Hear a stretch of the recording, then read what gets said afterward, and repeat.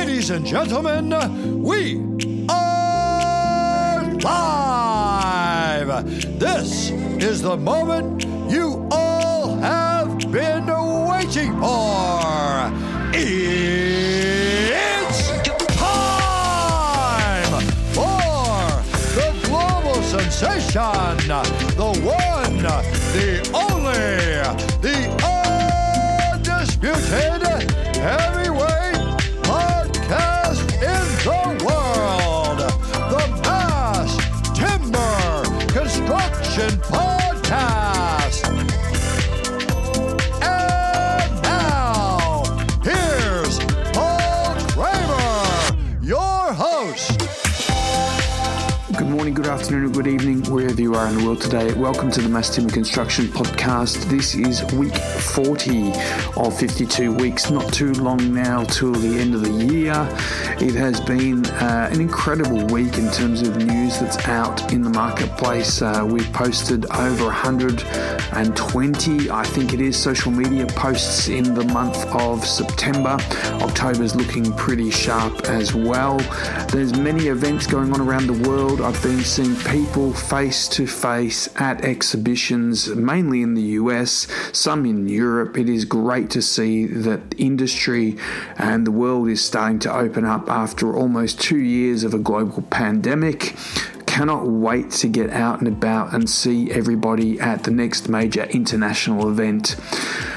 Let's have a look at what's making news around the world this week in mass timber construction. And if you are an executive assistant, you might want to consider applying for the job at Sidewalk Labs. Sidewalk Labs is after an executive assistant to join its legal team.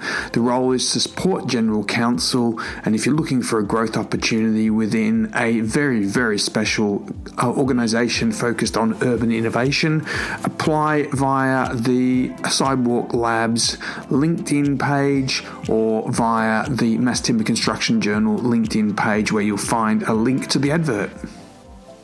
And news from our major sponsors with a number of judgments.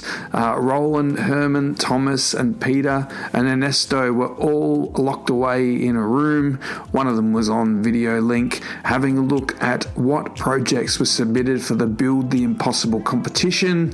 Now the time is for the 5 panelists to look at judging what were the most brilliant projects from the students and professionals. And they want to say a big thank you to all the participants from each of the 10 countries around the world who dedicated time and resources to the genius to developing these projects. In a month's time, we'll find out the verdict, so look forward to hearing what the outcome would be from the Rotoblast Build the Impossible competition. And recently, the pavilions at the Dubai 2020 Expo were absolutely showcased and distributed around the world via social media and news outlets. Some stunning pavilions. The Australian one was made with hardwood cross-laminated timber. The UK one was using cross-laminated timber as well. There has been some amazing projects to review, and the opening has been absolutely one astounding event to showcase mass timber around the world. The UK pavilion is a 20-metre high structure made from CLT that resembles a giant conical music instrument. It's covered with LED lights, and the pavilion has a collective message displayed in English and Arabic and the words submitted by the visitors of the actual exhibition. Congratulations to everyone who had a participation in that. Team Esteem, who we had on the podcast as special guests several months ago, have actually participated in the decathlon, the solar decathlon at the Dubai Expo, and I believe that team has now shipped its product via container to Dubai, ready for assembly in the solar decathlon. So congratulations to all of the participant entries from countries around the world to the Dubai Expo, and good luck to Team Esteem. And Penn University Engineering building breaks ground on the new data science building named the Amy Gutmann Hall. Sustainability was a priority for the building's plans, a Penn release reported recently. Amy Gutmann Hall will be the first mass timber building, a framing technique that replaces fossil fuels and fuel-dependent concrete and steel frames in Philadelphia, reducing its carbon footprint, according to the press release. And Hudson Pacific Properties has unveiled plans for its additional 16-storey hybrid mass timber office and retail development in the Bentall Centre in downtown Vancouver. Burridge Exchange will add 450,000 square feet of office and retail space within the complex. Once approved, the tower will be North America's tallest exposed mass timber building. The mass timber construction technique will support the project's sustainability goals, and upon delivery, its building operations are projected to be 100% carbon neutral. And having worked with Lendlease and Stora Enso, I can announce that Lendlease and Stora Enso have reaffirmed their global partnership. The partnership was launched in Milan in Italy on October 1 and will focus on 3 areas: research and development of sustainable timber products, including CLT, new ways these products can be used in construction, and their accessibility to the global market. And to Japan and Sapporo, where a high-rise hotel with upper levels made of wood has opened recently. And operator Mitsubishi Estate said most of the timber used was constructed in the 11-storey building was from Hokkaido.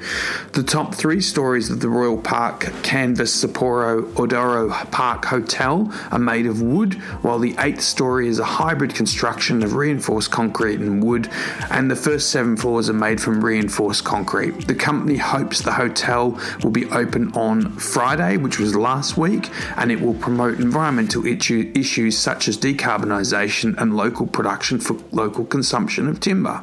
And development application has been submitted by TikTok 3 Proprietary Limited for the use of an 11-storey mixed-use tower located at 12 Cabrera Street, Newstead.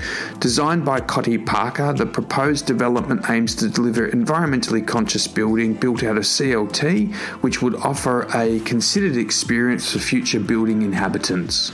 So there you go, folks. That's it. That's what's making news around the world this week. I can tell you also in other news, the International Association for Mass Timber Construction has appointed around 8 individuals in the background. They have not been named yet. There are 3 or 4 other applications that have come in late that we're assessing during that period of time. We shall just hold fire on announcing who the committee will be, but very, very excited for the members of the committee who have signed up and offered to dedicate their time, their resources, their knowledge and contributions to the global mass timber construction market, and I will be very, very proud to release that moving forward. The other things that are happening in the background is the membership certificates are being designed by a graphic designer right now. There will be a logo suite that will also be provided to members once membership opens, to participants to use in whatever guise they wish to show their membership association to the International Association. And don't forget, you will also receive post-nominals for your membership category, and so you can become a recognised professional in the marketplace, and others will recognise you through your post-nominal identification.